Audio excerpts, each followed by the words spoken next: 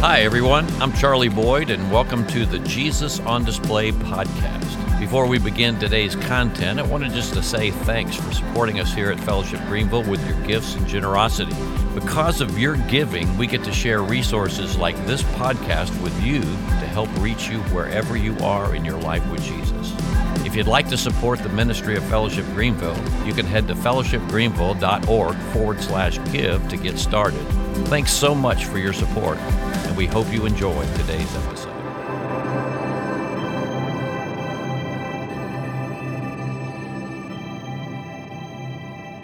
The amazing revelation of Scripture is that the God of the universe wants to live with us in an up-close, personal relationship. But that doesn't mean that we can treat him any way we want.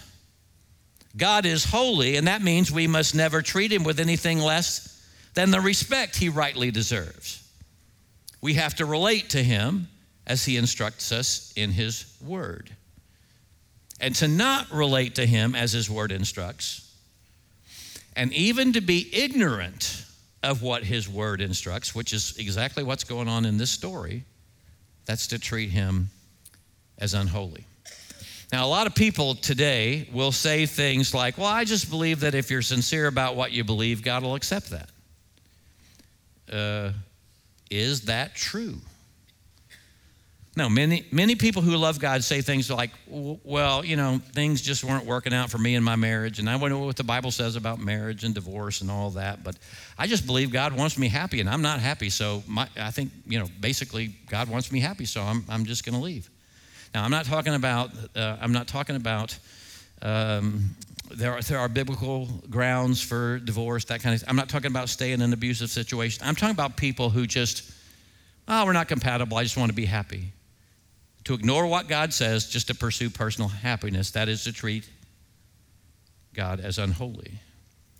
Many sincere Christians today, being influenced by sincere leaders in the church, who say that you can choose whatever identity you want based on your sexual attraction. But God says in his word that he is the one who chooses and determines our identity. We don't choose our identity. God gives us an identity, and not to accept that is to treat God as unholy. Now, I hear you. You're saying, well, what does holy even mean? I'm not sure I even understand. It's like a big church word, but I'm not sure. That's a great question. When we talk about the holiness of God, or we say that God is holy, we mean there is no one or no thing in all of heaven and earth that is like him. He is like no other. He is in all, above all, and over all. It means that God's ways are higher than our ways, and his thoughts are higher than our thoughts. As high as the heavens are above the earth, so are his ways and thoughts higher than ours. And that means that he and he alone has the right to define good and evil and right and wrong. Holy means, as Almighty God, as our Creator and Redeemer, he and he alone has the right to define and determine how life is to be lived in relationship with him. You see in this, the point is that our holy God wants to live among us. He wants to live up close and personal with us, but that doesn't mean you can just treat him however you want. You got to come to him and relate to him according to his word. Now, let's push rewind. Let's go back to the story. I'm about to say something that might shock you, but this is so important.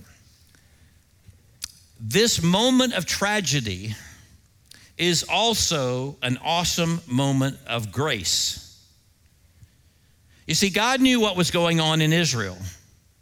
The nation had drifted away from the true worship of God. They had become deeply enculturated by the surrounding nations to the extent that they were giving their heart to the worship of their idols. And you might remember that the previous king, King Saul, was consulting a witch to try to determine what he was supposed to do as king. God knew something about Israel, but he knew something about David as well. Even David's heart had drifted.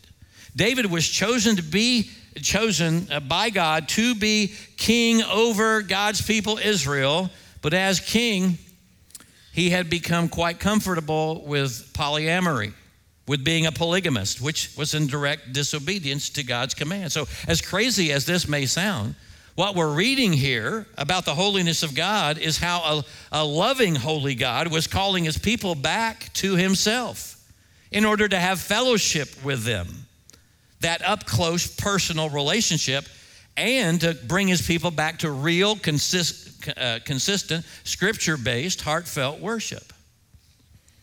Now, you see, every one of us in this room, we all have a problem, and it's the same problem. And it's not unlike David's problem, and that is your heart and my heart are prone to wander. You remember the old hymn, "Oh, to grace, how great a debtor daily I'm constrained to be. Let that grace now, like a fetter, chain my wandering heart to thee." Prone to wander, Lord, I feel it. Prone to leave the God I love. Here's my heart, Lord. Take and seal it. Seal it for the courts above.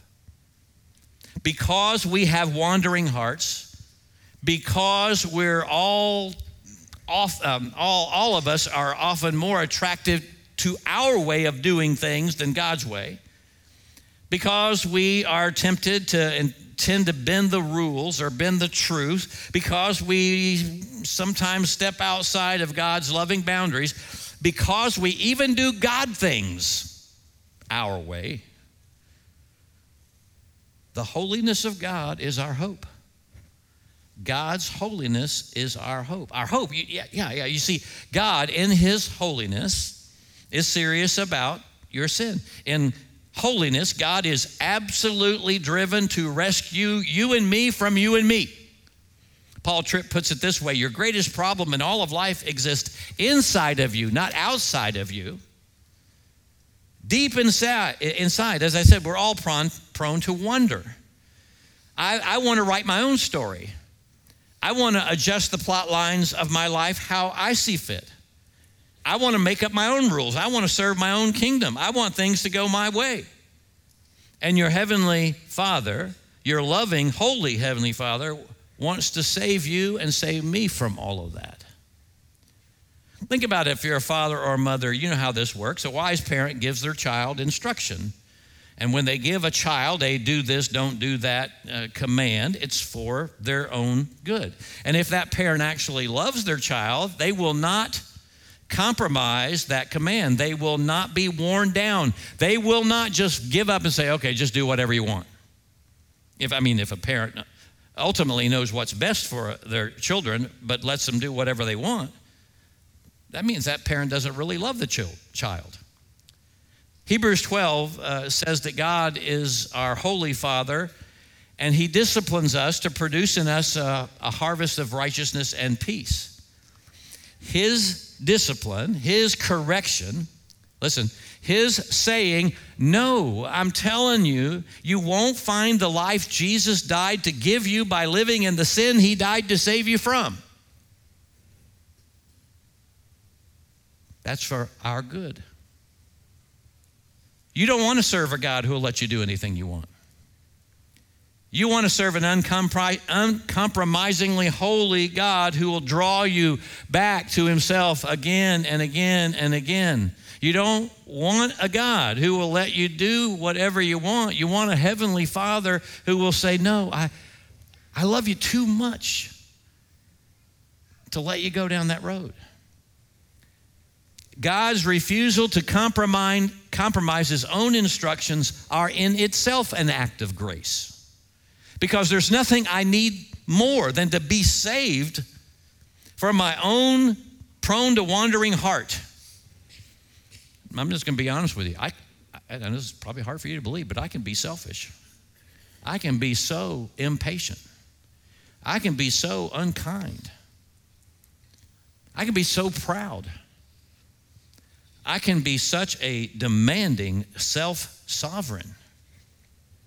And I need a holy God that says, no, that's not where you're going to find life.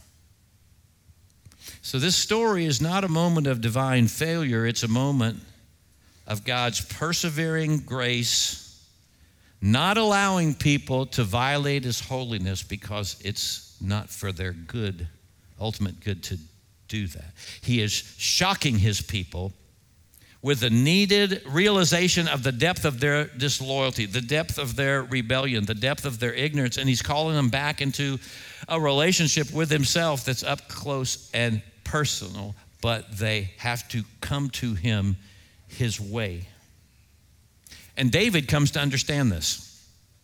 David comes to understand. He's angry now with God. He's afraid of God. He didn't want to take the risk of bringing the ark of God into Jerusalem, so he sends it to the home of a man named Obed-Edom who lived in Gath. Who else was from Gath?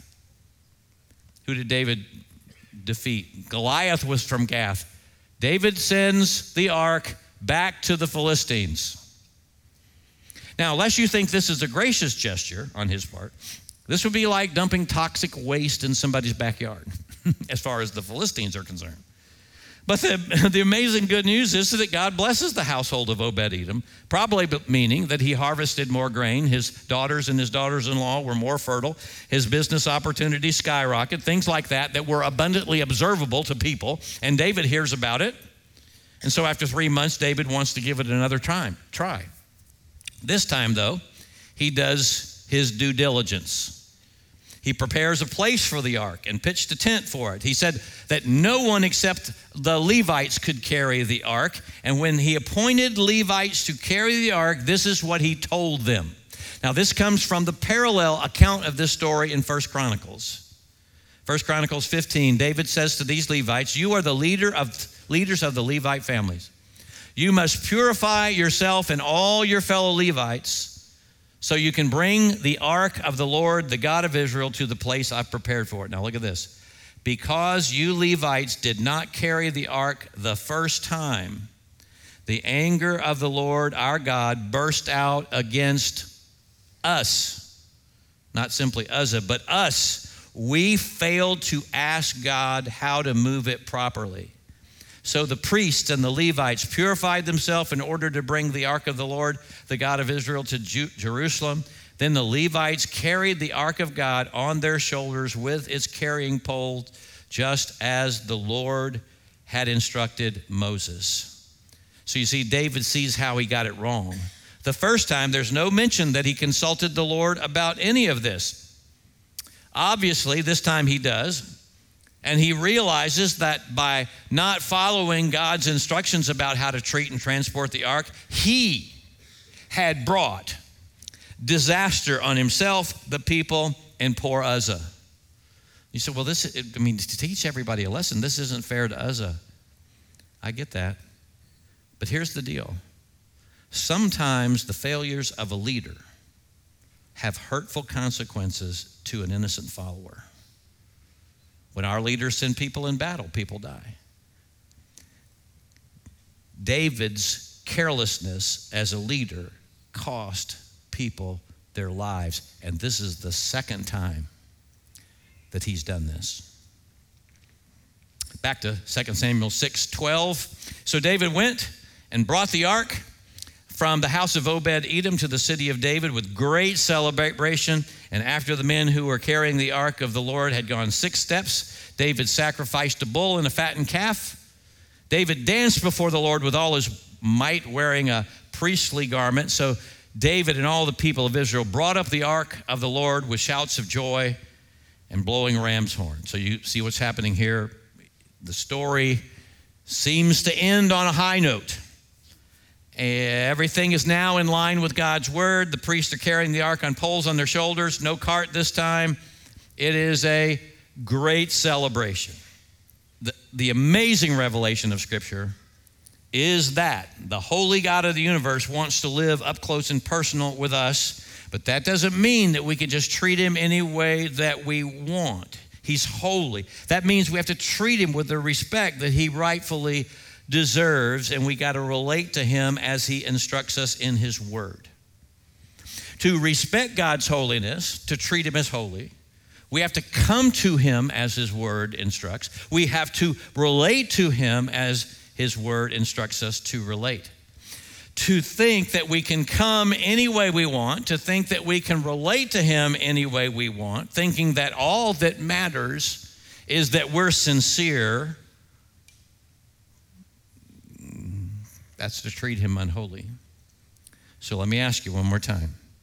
What kind of God do you really want? Be honest. Do you want a God that just endorses your plan for your life, even if he knows it's not the best plan? Do you want a God who just lets you make up your own rules, a God who willingly compromises what he knows is best in order for you to let you pursue what you think will bring you your own happiness? Do you want a God who will let you wander into messes of your own making? Or do you want a God who in gracious holiness says, no, that's not what I want for you? Now let me end on some really good news. We're going to fast forward now 400 years. And Yahweh is speaking with Jeremiah, the prophet. And he is talking about how, and Jeremiah is writing, he's addressing God's backslidden, enslaved people, and he's painting a picture of a time in the future where the manifest presence of the Lord no longer resides in the ark. Listen, Yahweh says, and when your land is once more filled with people, says the Lord, you will no longer wish for the good old days when you possessed the ark of the Lord's covenant. You will not miss those days or even remember them, and there will be no need to rebuild the ark. In that day, Jerusalem will be known as the throne of the Lord, and all the nations will come there to honor the Lord, and they will no longer stubbornly follow their own evil desires. In those days, the people of Judah and Israel will return together from exile in the north, and they will return to the land I gave your ancestors as an inheritance forever. A time when the ark is no more, a time when a holy God is up close and personal with his people without the ark. What changes all of that? I mean, how is it possible that the times of rules and rituals and relics are no longer needed to sustain a relationship with God? Well, everything changes because on the cross, the holiness of God and the grace of God meet and kiss in Jesus. In the Old Testament, God's uncompromising holiness demands that sin must be punished. But also in the Old Testament, God's holy love and grace provided an acceptable sacrifice for sin, the blood sprinkled on the mercy seat, ensuring God's continued presence among his people. But all that changed when Jesus came. Jesus came from heaven to earth, and in him, the manifest presence of God walked among us. 1 John chapter 1, verse 14 talks about that. And then on the cross, Jesus became the mercy seat for us. On the cross, God's holiness and grace meet to offer us forgiveness and life, and to make it possible for the manifest presence of God to live inside us. And that is your hope when you put your faith and trust in Christ. The Jesus on Display podcast is produced right here at Fellowship Greenville in Greenville, South Carolina. Thanks for listening to today's episode. Follow and share this podcast with anyone who might be interested or curious about our church community or how storytelling unites us and helps us feel more connected. To actively keep up with what's going on at our church community, head to our website at fellowshipgreenville.org. Follow us on all social media platforms and subscribe to our YouTube channel. Thanks for tuning in. Grace and peace to you for your week, and we'll see you next time.